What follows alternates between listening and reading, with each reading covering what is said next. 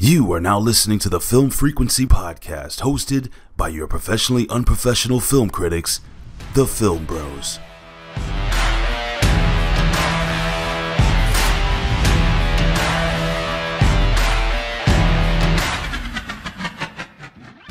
What's going on, film family? It's your boy CEO Hayes, one half of the Film Bros, and if I'm here, that means my brother, the prodigal one, Mr. JB, is in the building. What's going on, bro?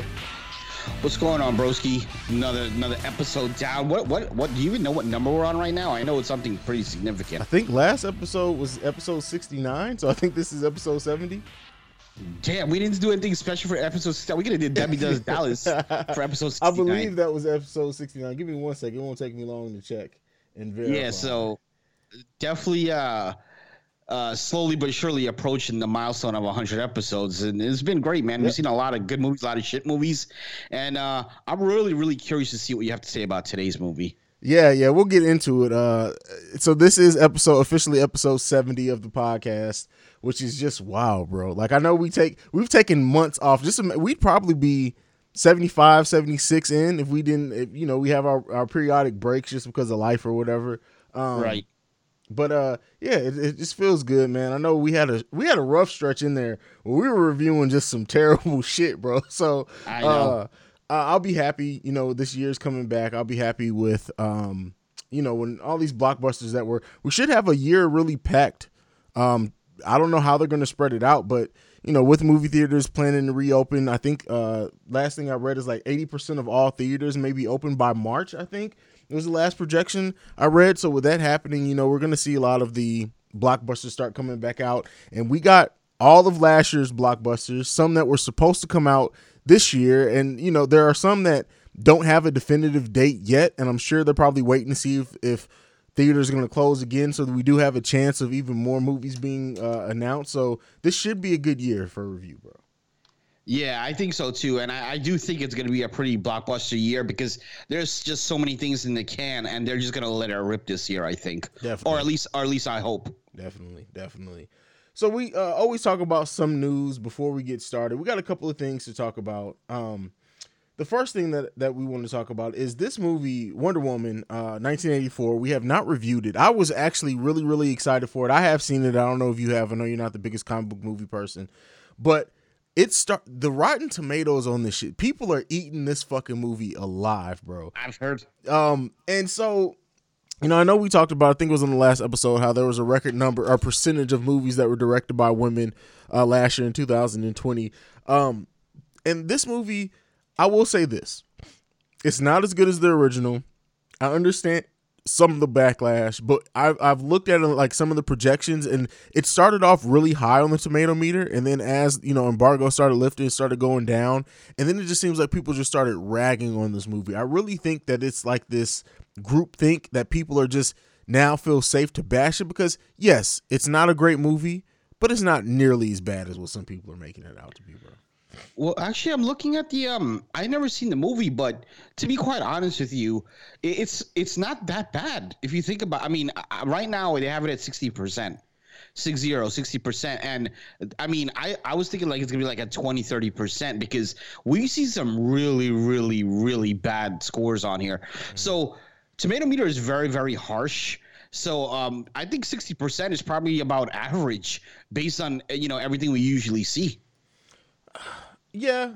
I mean, I don't know if you can bring it up while I'm talking, the tomato meter on the original Wonder Woman, but I will say like it deserves to be under there.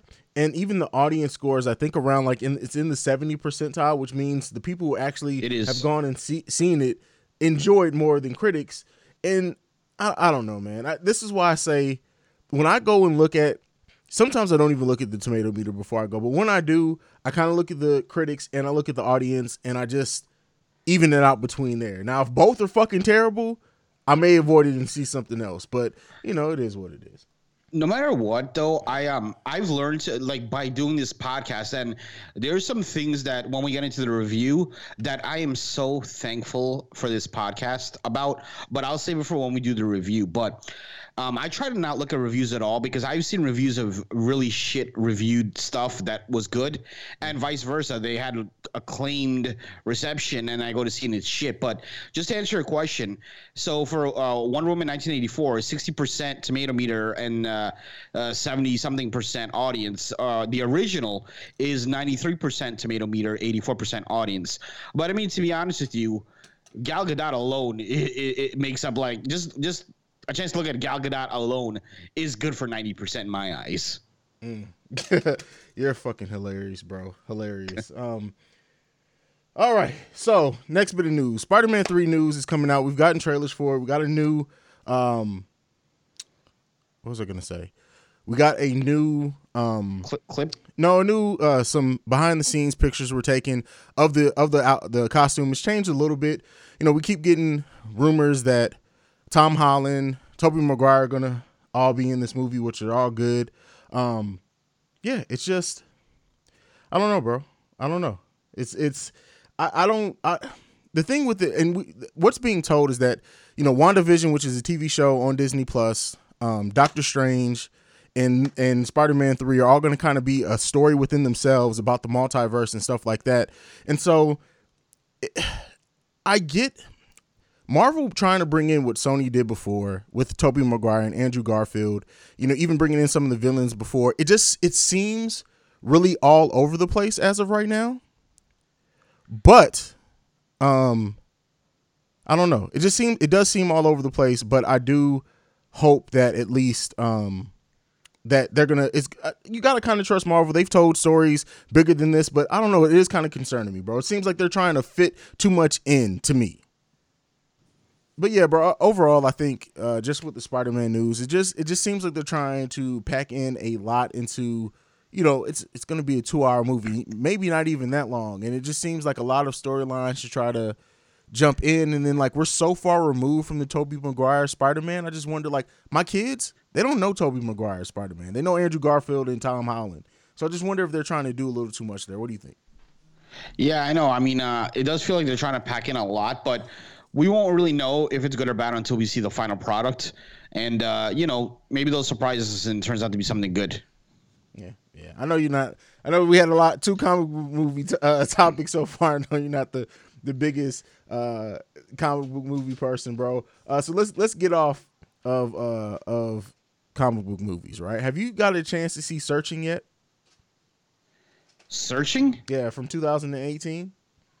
I don't even know what the hell that is. You've never seen Searching? No. Okay. So it's a story. I believe. Don't quote me. It's told in real time. It's also told through screens, and this guy, he's like looking. I think it's his daughter or his wife. It's a really, really good movie. You should just as a sit down, kind of wanting to think and like figure out like a mystery while you're going. It's a really good movie. But there's a sequel to that coming. But since you haven't seen it, we're not gonna, because it's difficult to talk about a sequel coming of that if you haven't seen it. So let's move on from that. No, that's okay. That's surprising, bro. I'm surprised you that would have been a movie that I would have guessed that you probably would have seen. Yeah, especially me. Like I like thrillers and shit that you have to figure out. That's like right up my alley. Yeah, you got to watch it one day. Let me know what you feel. Maybe we can do like it's not really retro. Maybe we could do a review of it one day or whatever and see what happens. But damn it, this comic book movie. I'm trying to get off comic book movie news, but there's a lot of shit. Searching is a comic book movie? Huh?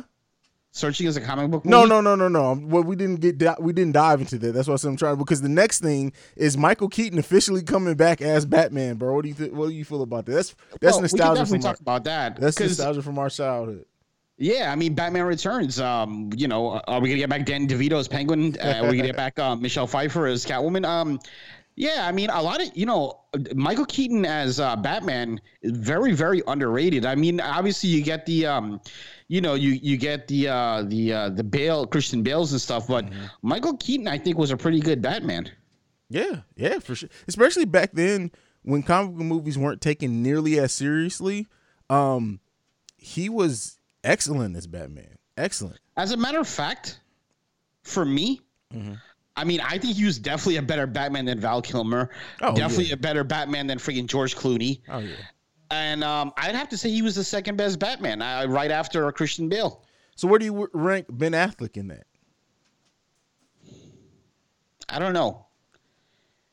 Maybe 12th. See, Ben Affleck wasn't a bad Batman to me at all. I like Adam West better than Ben Affleck. I'm like, wow, bro, really? Deadass. See, the thing with I think if we would have gotten, and that's why I was hoping that we would have gotten a Ben Affleck just Batman, because he was in Superman versus Batman. I think that kind of hurt what he was able to do. Ultimately, hurt both characters. And the fact that we never got a sequel to Man of Steel, just a flat out sequel, is fucking a travesty. And we're getting a sequel to fucking Suicide Squad, which was terrible. I like Suicide Squad. Did you? I love that movie, That's bro. funny, man. Will and Margot Robbie were great in that movie. But see, they're great in everything together. Like, True. they've done 3 movies together at this point. I think they did Focus as well. Yeah, and then they've done another one since then too. They're really, really good pairing together. I don't know how big of a Mortal Kombat fan you were growing up, but we've got the first Kombat. Got the first official Okay, go. images from the Mortal Kombat reboot. This one is going to be taken more seriously than the movies from back in our day, the 2 that we got there. What do you think a Mortal Kombat movie can be successful in this day and age? 1,000,000% yes, because it's nostalgia for us, and for like your kids, it's now introducing them to a thing. A lot of kids probably have no idea what the hell Mortal Kombat is, because I don't know how. I'm not a huge gamer, so I don't know how if they're still making Mortal Kombat games and if they're popular, but. In terms of movies, the movies came out back when we were like kids. I might have been in high school when the original one came out, and then they had Annihilation. So I'm definitely pumped for that. I'm curious to know what the cast is going to be like, and also where they're going with the story, because the first one was centered around Liu Kang, and I don't even remember. I forgot how Annihilation went. I think it was more of Liu Kang's story, if I'm not mistaken. But I'm definitely interested to see where it goes, and I think it will work again for nostalgia reasons for guys our age and women our age, but also for the next generation. This can open up a whole brand new thing to reignite this franchise. I'd love to see Street Fighter come back. Yeah. I mean, the Street Fighter movie was it. I felt like that Street Fighter, they just wanted to get to a bunch of scenes from the game. Just cool scenes, and the story was fucking trash.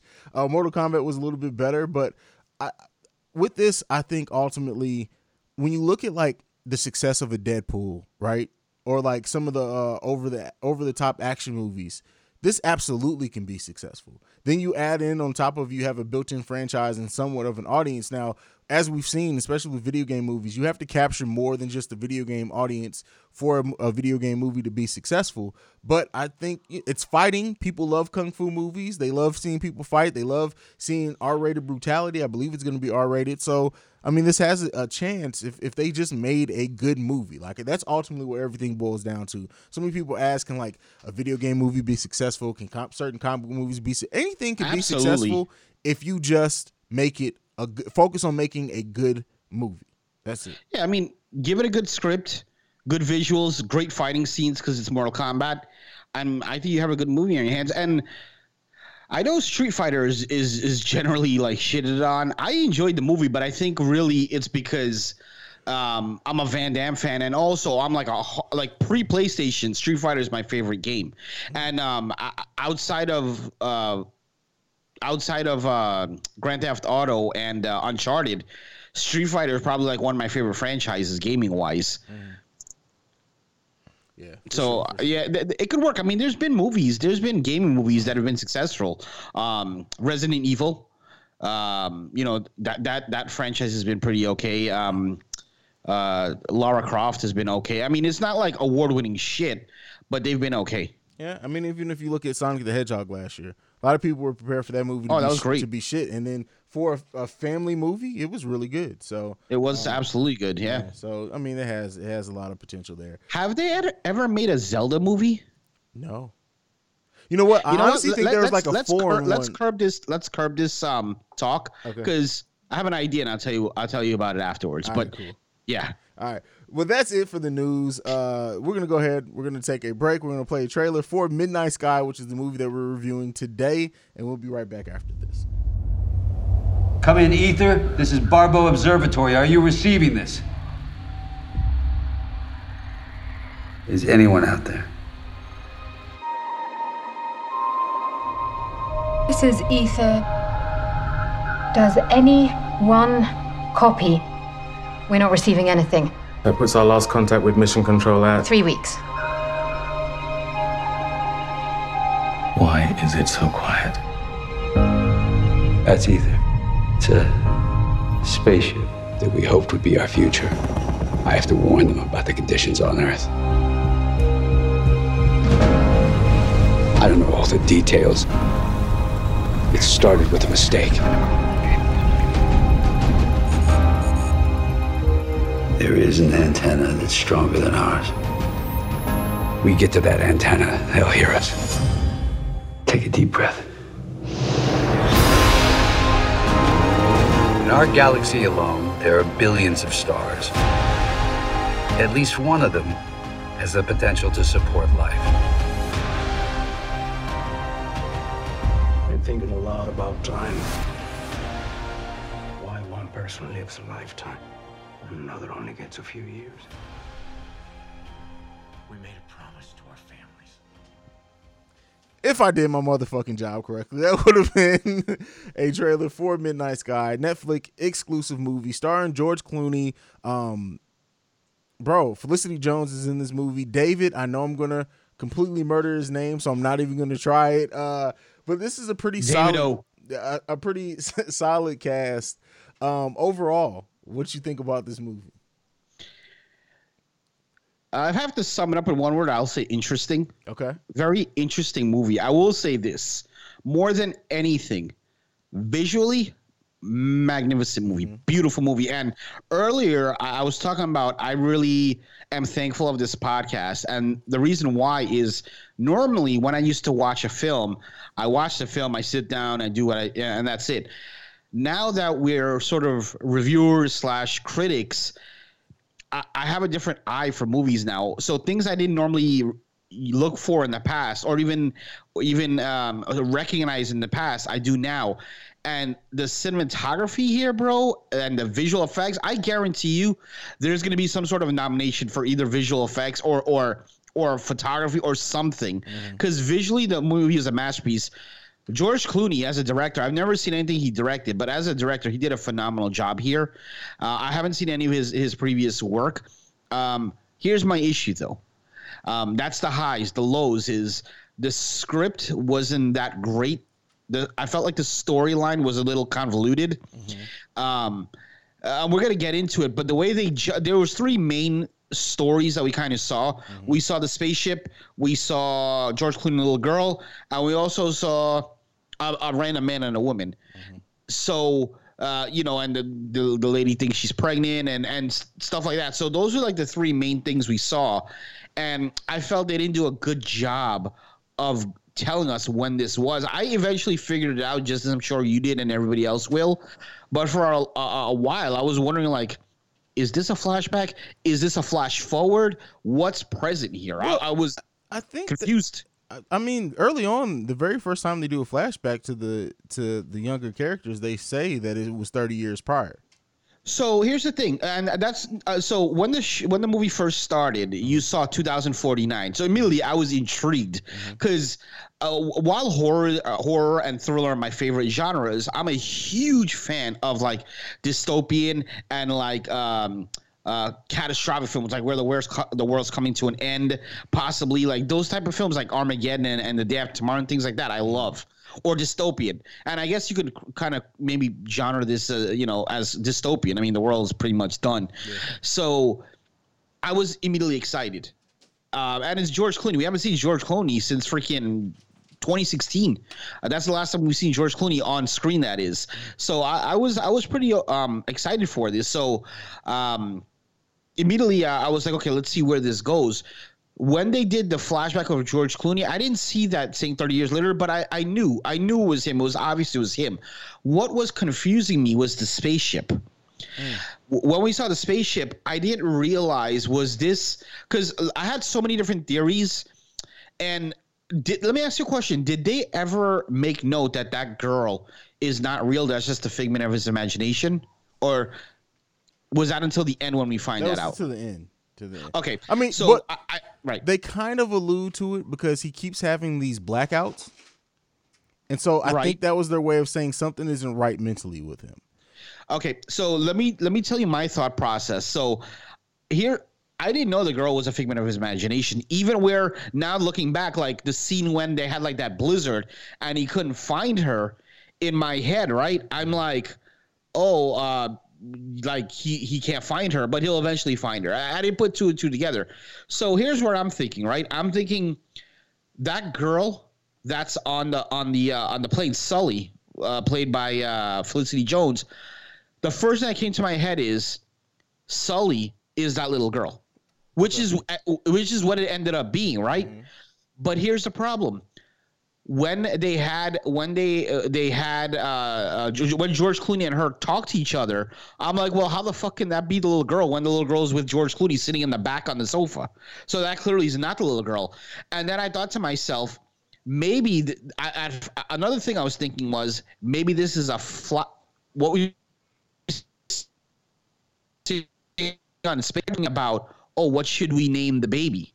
Mm-hmm. And somebody said definitely after a flower. And as we know, Iris is the name of a flower, and Iris is the name of the little girl. So I assumed that her baby ended up being that girl. So I had so many different theories. Obviously, at the end, when she says, "Oh, my mom," then we realize, okay, that's sort of the tie-in, and she's the little girl, and the little girl was never there in the first place. That was just his imagination. I think this is a movie that could have benefited from not trying to make it a twist. And by that I mean that, and this, I swear to God, bro, this isn't for me to try to sound like holier than there. I had this shit figured out, honestly, probably within the first 30 minutes of the movie. Yeah, because that really hurts me. Because so the flashbacks 30 years prior, the actor who was playing George Clooney's younger counterpart imitated his voice. So George Clooney's voice and manner and tone and the way that he's tonality so well, I was like, okay, that's supposed to be George Clooney, right? Right. So then, as that story progressed, and they like separated once and or whatever, I was like, okay. And so the first thing when that little girl popped up and nobody was answering him, I'm like, and he's like, you have to come back. I'm like, there's no way you're going to turn the spaceship around for a girl. Right. And then they're not going to completely ignore him. So I realized that girl was a figment of his imagination. This is the way that my process worked. And then as the flashbacks, I'm like, oh, that woman's going to get pregnant. He must have left to stay on this station. That's why when he was walking away and they're like, oh, he stays. And he was on, which was a beautiful image. Him walking back, that wide shot of him walking back to the building alone. And they're like, he's staying here. Oh, yeah. Beautiful shot. But him being so, like, basically in this self-exile, and all of a sudden this little girl pops up, I thought, well, you know what? This is him imagining this because he regrets because he actually did leave his daughter. So in his mind, correct, he's now saving her from being alone. Then as that story started progressing, the actual one with Felicity Jones' character, who's his daughter in present time growing up, as that starts progressing and she's pregnant, all the parallels there. And I actually thought her husband was going to die too, and that was going to leave her alone. That ended Whose husband? Sully's husband? Yeah. Okay. So I thought that was going to happen, so that it was going to parallel, like, now she's left alone as her mother was left alone. They didn't go that route, but it was just so much that I honestly, I just figured it out as they were telling the story. So I think if they would not have try to make it a twist, and I mean by that I mean the twist that he was envisioning the little girl. I think if they would have made it clear that he's having a regret because he left his little girl, then you could have focused on he's looking out for her on the space station. She doesn't know. It's a twist for her. And I wish that it would have, instead of making it a twist like, oh, this all makes sense to us now, the twist would have instead been him saying, I left you. I left your mom. I'm going to make sure you make it here safe, and we'll talk about it when you get here. If that could have been such an emotional weight, because this movie ends without her knowing at all. And I think that could have made this story a little bit better. Go ahead. So yeah, I want to touch on that. So for those who don't know, you and I are working on a project called The Bet. We're going to be doing a short film, and through your inspiration, I've been reading so many different things about learning how to write a script, and the next project we'll do after that is probably going to be something thriller/horror. So I've been reading a lot in that genre, and one thing that I've repeatedly read all over the place in books and in articles, every resource, is when you're doing a thriller or a mystery, try not to don't leave the audience in the dark. Let the audience know early and let the mystery be more of the why. So going back to what you're saying, if they would have let us know early, like, oh, this is how it is, I think you are absolutely correct. This would have made for a little bit of a better movie if we would have known up front. Now, another thing, I'm really good at figuring stuff out. Like, I'm that guy, like 5 minutes in, 10 minutes in. My wife is always so amazed when we watch movies, and I figured it out so quick. And I'm disappointed I couldn't do that in this film, where I'm like, because the one thing that kept on throwing me off, because I thought the little girl is Sully, and you know what gave it away? That was my first thing. You know what gave it away? What? The eyes. The little girl's eyes and Sully's eyes are the same. Okay. So I like little shit like that. I figure out like this. That's why I'm so good at figuring things out. But what kept on throwing me off was the pregnancy. She's pregnant. So what is that the little girl? Like, what is that pregnancy? Then after the movie, I'm reading the IMDb. Do you think there was an issue of her being pregnant? Did that throw? Well, you figured it out early, so that probably didn't throw you off at all. No. See, it threw me off, and then I was like, well, why the fuck would they make her pregnant? What's the purpose of that? And then I'm like, okay, well, maybe I understand at the end there's only a man and a woman left, but that kid symbolizes like we're going to continue on. We're going to make our own civilization. Then I'm reading the IMDb trivia. It so happens that Felicity Jones got casted for this film, and after she got casted, in the midst of that, she actually got pregnant for real in real life. And George Clooney, instead of recasting her, just had her pregnant in the movie. Well, I think that plays into, and see, this is where I honestly wish that the mystery angle kind of would have went away, and we got an additional 30 minutes at the end of this movie of her knowing that he's her father, and him seeing her pregnant, and now he gets to make up on when he wasn't there for her by his granddaughter that's now in her stomach. So that could have been such an emotional, I feel like this script needed one more go over. This is a Netflix movie. They give a lot of leeway to their creatives to kind of do their thing, but I really feel like this could have been something that could have benefited over test screenings, right? And you see the audience and what they think about it, and the audience could have been like, you know what? Maybe you can fix a little things here and then go and do a few, because a couple of reshoots, you could tighten this whole thing all the way up. I'm not saying it would make it an amazing movie, but you can fix all my personal issues with this movie easily, probably in about a week of filming, an extra week of filming.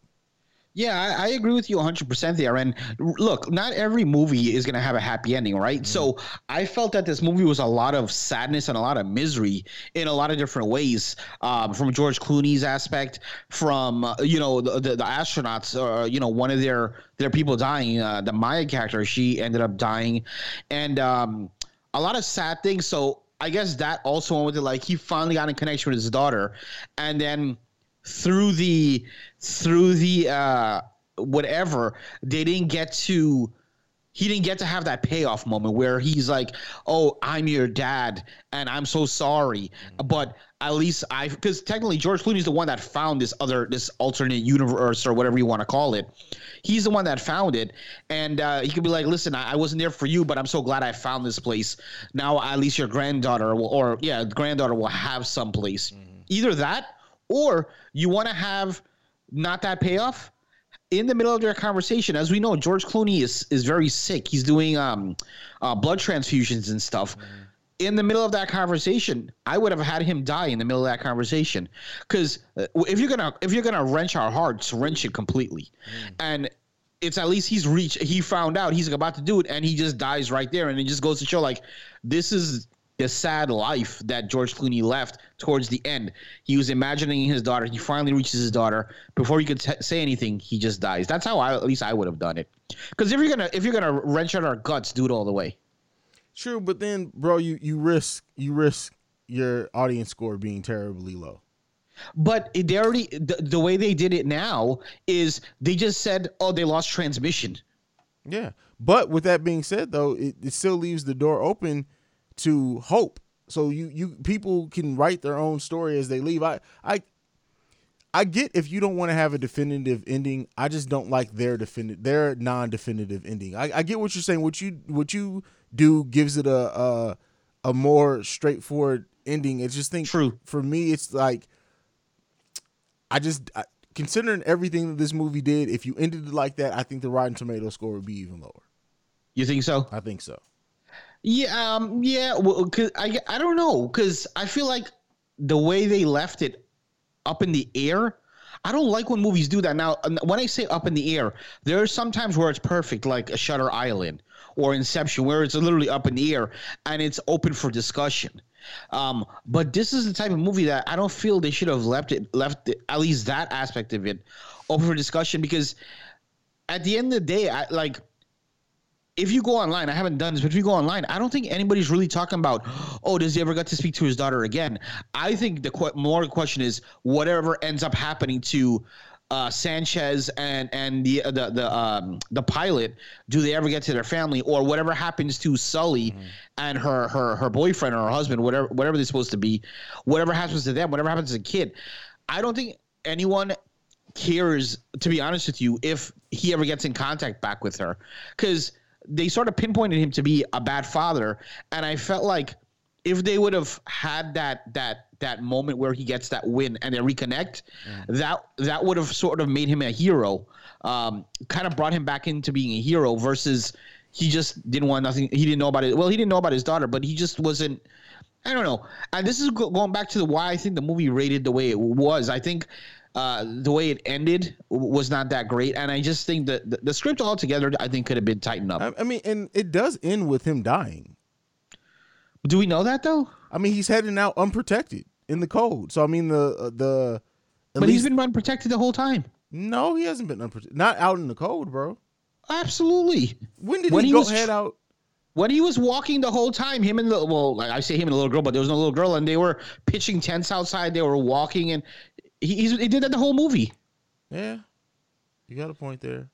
I guess I read that as him, since he finally was able to make contact and save her, he was like, all right, I could stop fighting at this point. And actually, you know what? Now you've made an even better point, because now I didn't catch that part that he went back outside. So now we know for a fact they're never going to speak again, because he's never going back to that place. He's going away, and that was the only one place for any sort of communication. So we know they're never going to speak again. So that we know that, like, that's it. So again, no one's going to be talking about, oh, are they ever going to speak again? Because now that's the nail in the coffin. That's the last time they'll speak. Yeah. So I don't know. I just thought it could have been better. But overall, though, I still, believe it or not, I still enjoyed the movie. I'm not going to lie. I still enjoyed it for what it was. I'm not going to say it's like a, it's not like a Oscar worthy, minus the visual effects. I think, and the score was pretty good as well. But outside of that, I don't see, just getting much praise at the Oscars, but we'll see. Yeah, I mean, this does feel like one of those movies that was Oscar baiting. Yes. And I don't think it's going to get it. I think when you look at kind of the response to it, is that people kind of feel underwhelmed by it as well. I think that there's a good cast, good bones to the script. It just needed to, and it's so funny because you say how like this podcast has made you look at things differently. Us working on an actual film and me doing one already has changed the way that I look at it. Especially since like I've recently gone back and watched The Creative with a different eye and to critique myself on it. And I feel like my ending there wasn't as definitive as I needed it to be, even though it kind of was. But in defense of yourself, I think your ending was perfect, because you're already hyping one for next year. Yeah. So if you would have ended it definitively, then why am I watching next year? Now I want to see what are those cops about? What the fuck is going on? What did Hayes do now?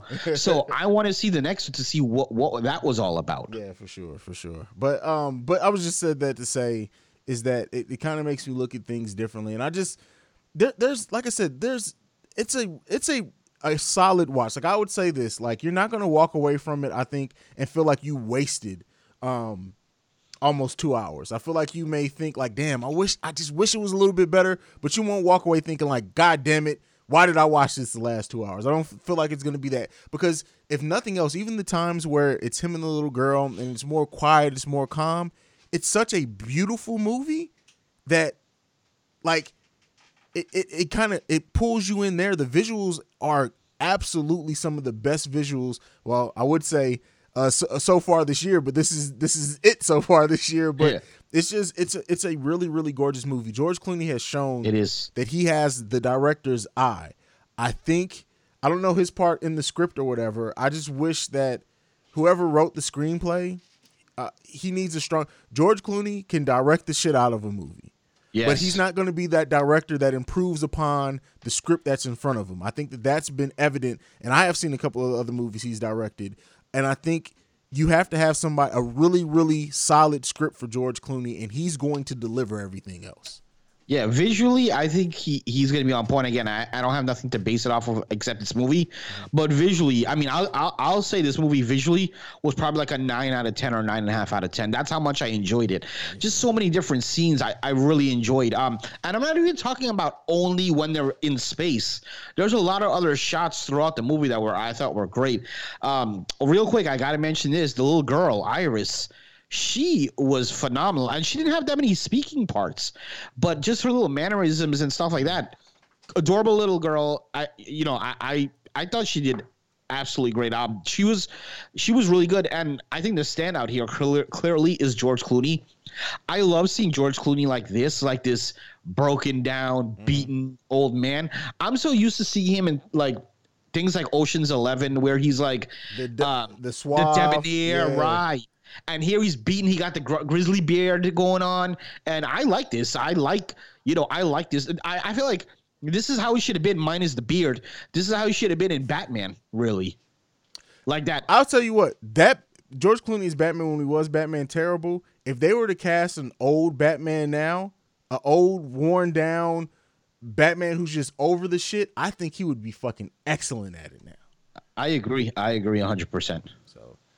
But yeah, I mean, that's it, bro. Like I told you, this is one of those movies that I really feel like it's I texted you this afterwards, like this isn't going to be one that we can really get super in depth and review.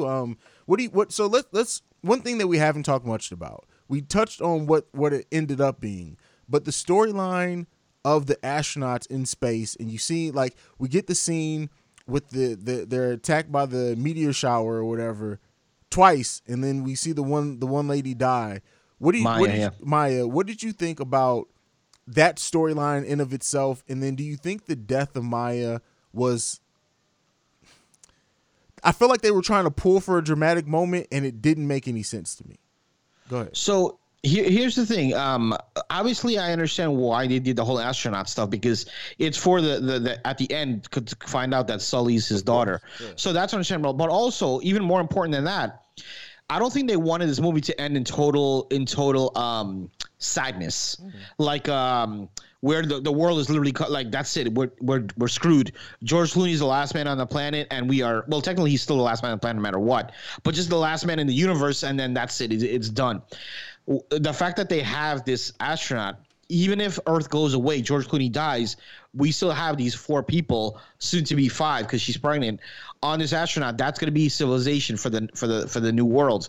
So I understand that. In terms of Maya's death, the death I was okay with, but honestly, I didn't give a fuck about Maya at all. And that's to be quite honest, that's my issue is that they try to use, and even how she died. You would think if somebody gets hit with a meteor, it'll be a big ass hole through her. And like, how did she die? There's not a definitive way of how she fucking died to me, and that's what drives me fucking crazy about the death. I'm sorry, bro. I know I took over your time. I'm just really frustrated by it. Go ahead. No, you're good.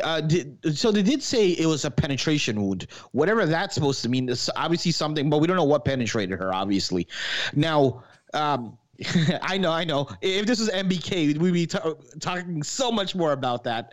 But no, I want to try to keep a level of professionalism, especially when we're talking with a character's death. Okay. So she died from penetration. She died from penetration. That's like some shit right there. Like fucking, that's some Woodman, like Pierre Woodman type shit. So.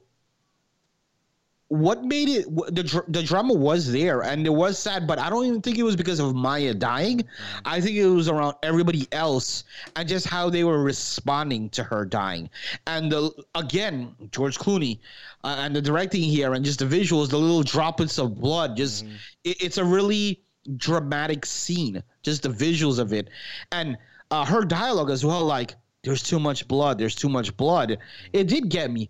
I don't give a fuck that she died, honestly. But the way it was done, I liked it. Now, originally I was like, you know what? It would have been better if Sully's boyfriend died.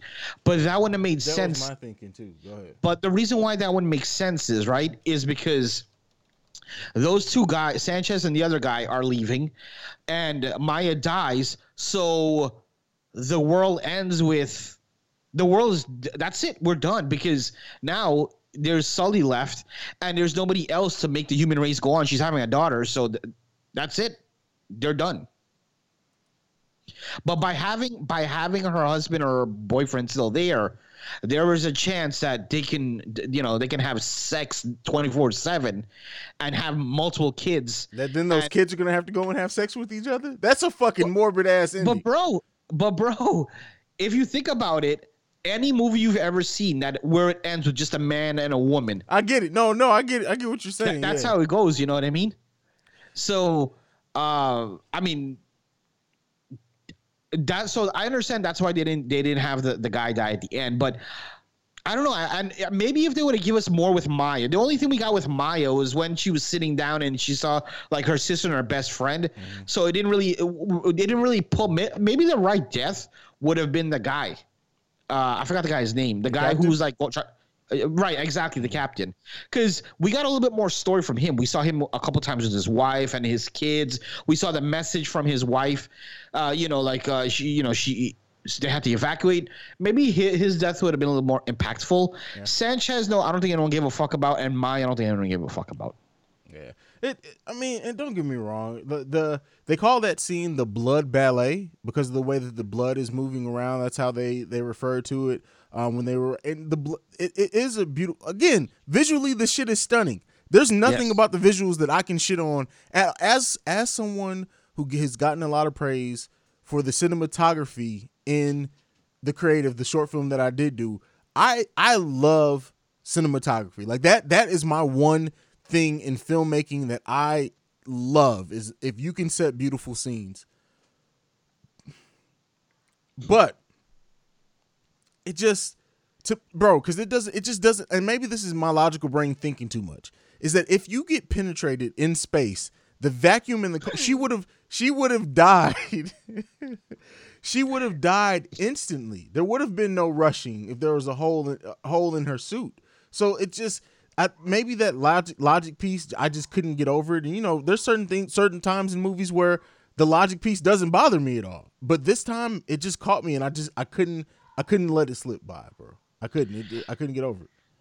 Yeah, I hear you. I think yeah, I mean, there's a little bit of a plot hole there, but I guess maybe she would have died right there in space. But they quickly, Sully's boyfriend quickly grabbed her hand and brought her back inside before she could die. So, yeah, I don't know.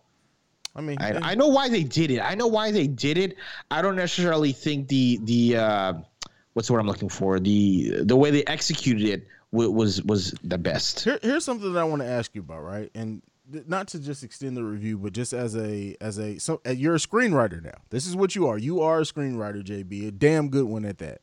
Appreciate that, bro. Do you think that there would have been a way to, what's the wording that I want to look for here?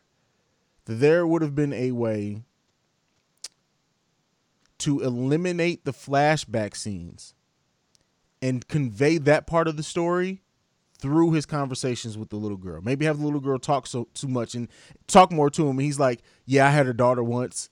I didn't get to raise her or whatever. Like things like that. Do you think that maybe that bogged down this film a little bit too much? So, firstly, yeah, I think they could have definitely come to that conclusion and all that without showing the flashbacks. I don't think the flashbacks bogged down the film though, because if you add up all the flashbacks combined, it's probably less than 15 minutes of flashback scenes. Mm-hmm. There wasn't that many flashback scenes, and the ones that we got weren't like long extended like 10-minute scenes or anything. They were really short, quick things. So, but yeah, I mean, they could, if they wanted to, they could have completely eliminated that. Because really, what did we learn from the flashback scenes? Not much. We learned that he had a girlfriend, she got pregnant, and that's it. Here's another thing. Well, that's pretty much what I'm saying. It literally accomplished, to me, nothing. They didn't have to show that. They didn't really have to show those flashbacks. They could have, like, again, the little girl could have. It could have been like, oh, why? How come you weren't there for me? Why weren't you there for me and mom?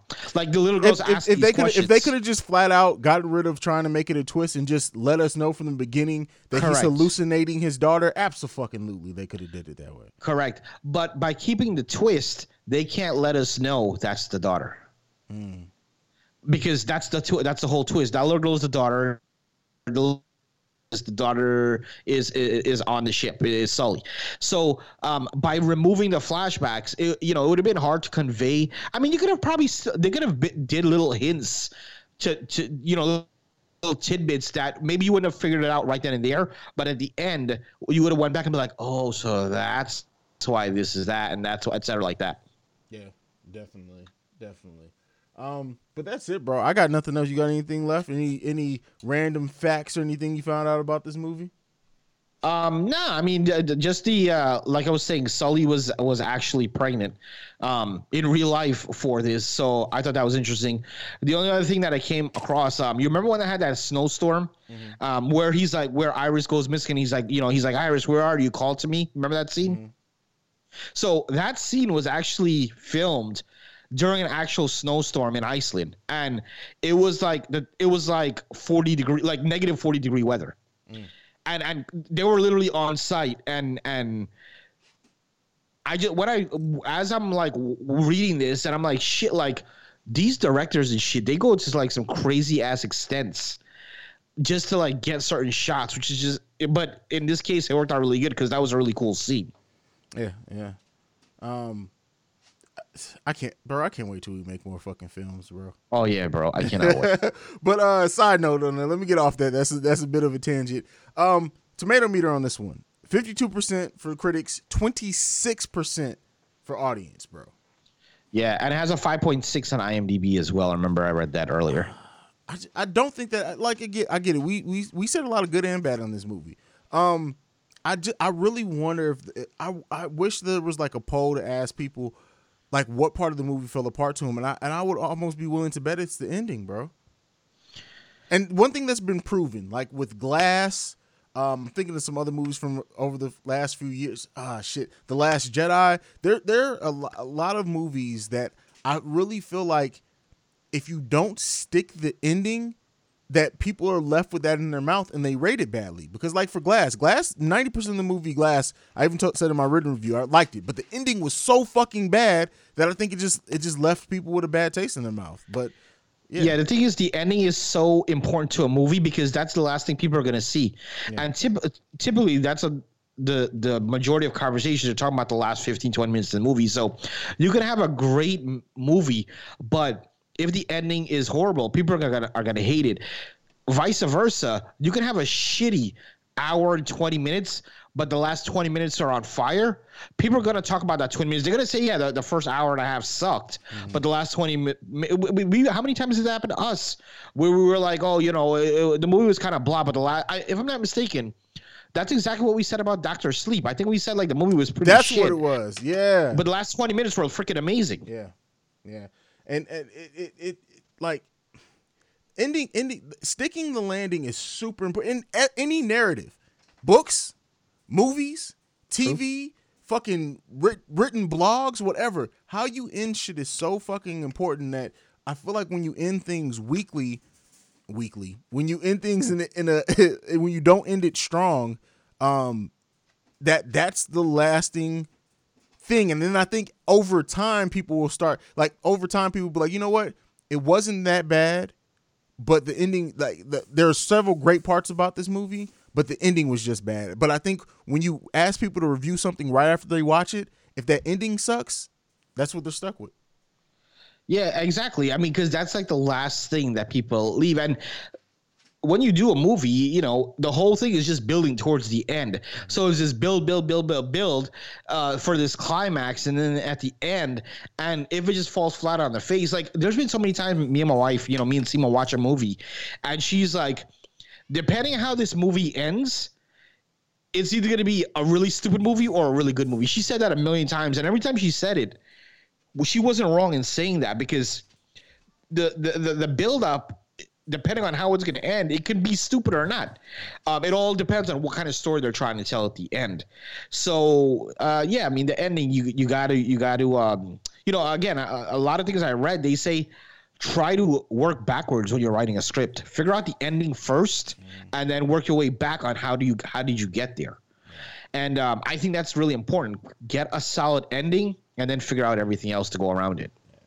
And especially when you're doing a twist, because if you do a twist and the ending sucks, it makes that twist feel cheap.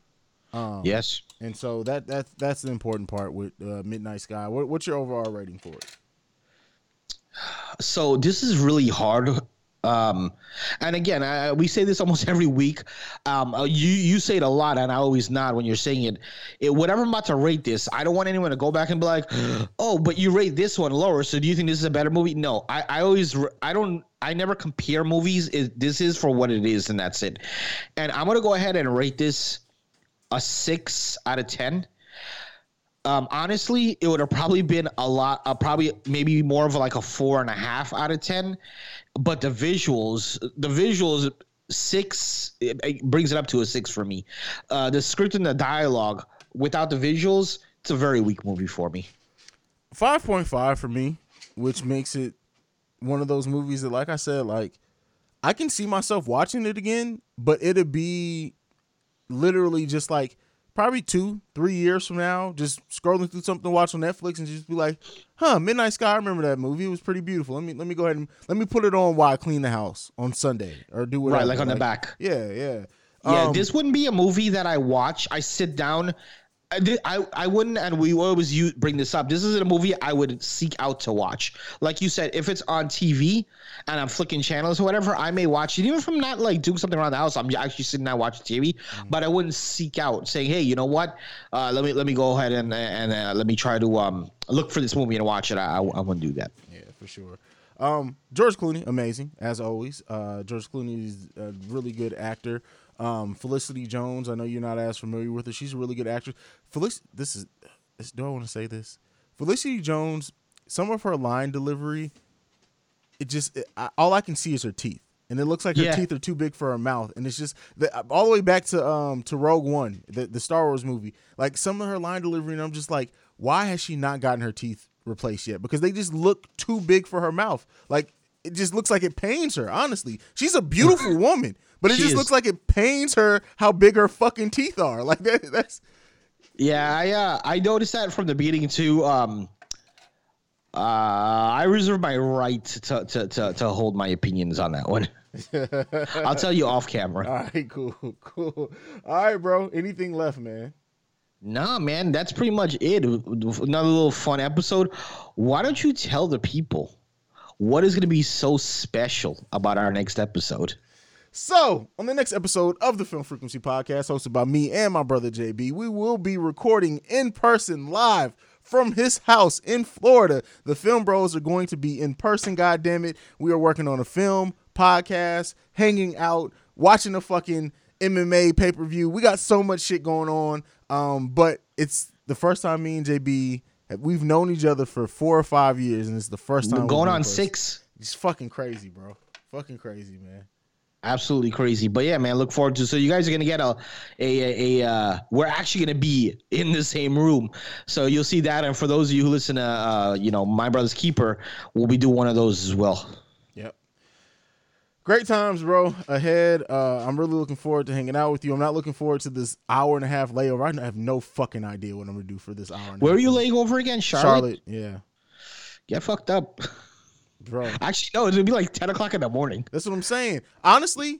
Eat some pancakes. I have some filming to do in the airport. So that may be a nice time to do the filming of the airport scenes. So. And you'll actually have time. You won't be in a rush like, oh, shit, I got to run out or whatever. You'll have time. That's very smart. So that's probably what I'll do in my downtime waiting. But, bro, that's it, man. This has been another episode of the Film Frequency Podcast. JB, go ahead and give them your social media. Let them know where they can find us. I can be reached on Twitter at the P1JB. That's at THEP1JB. And you can also find me on Facebook on our discussion group page, which CEO Hayes will get into. You can follow me personally at CEO Hayes. That's CEOHAIZE. You can follow us collectively at the Film Bros Pod. You can search that wonderful Facebook group that JB mentioned at the Film Frequency on Facebook. We're the first one that pops up. You can send us any feedback, questions, comments, concerns. The Film Frequency Pod at gmail.com. We are the number one movie podcast for the Burks Media. We're the only movie podcast for the Burks Media. But we out this bitch. Peace. Peace. Dun-dun-dun.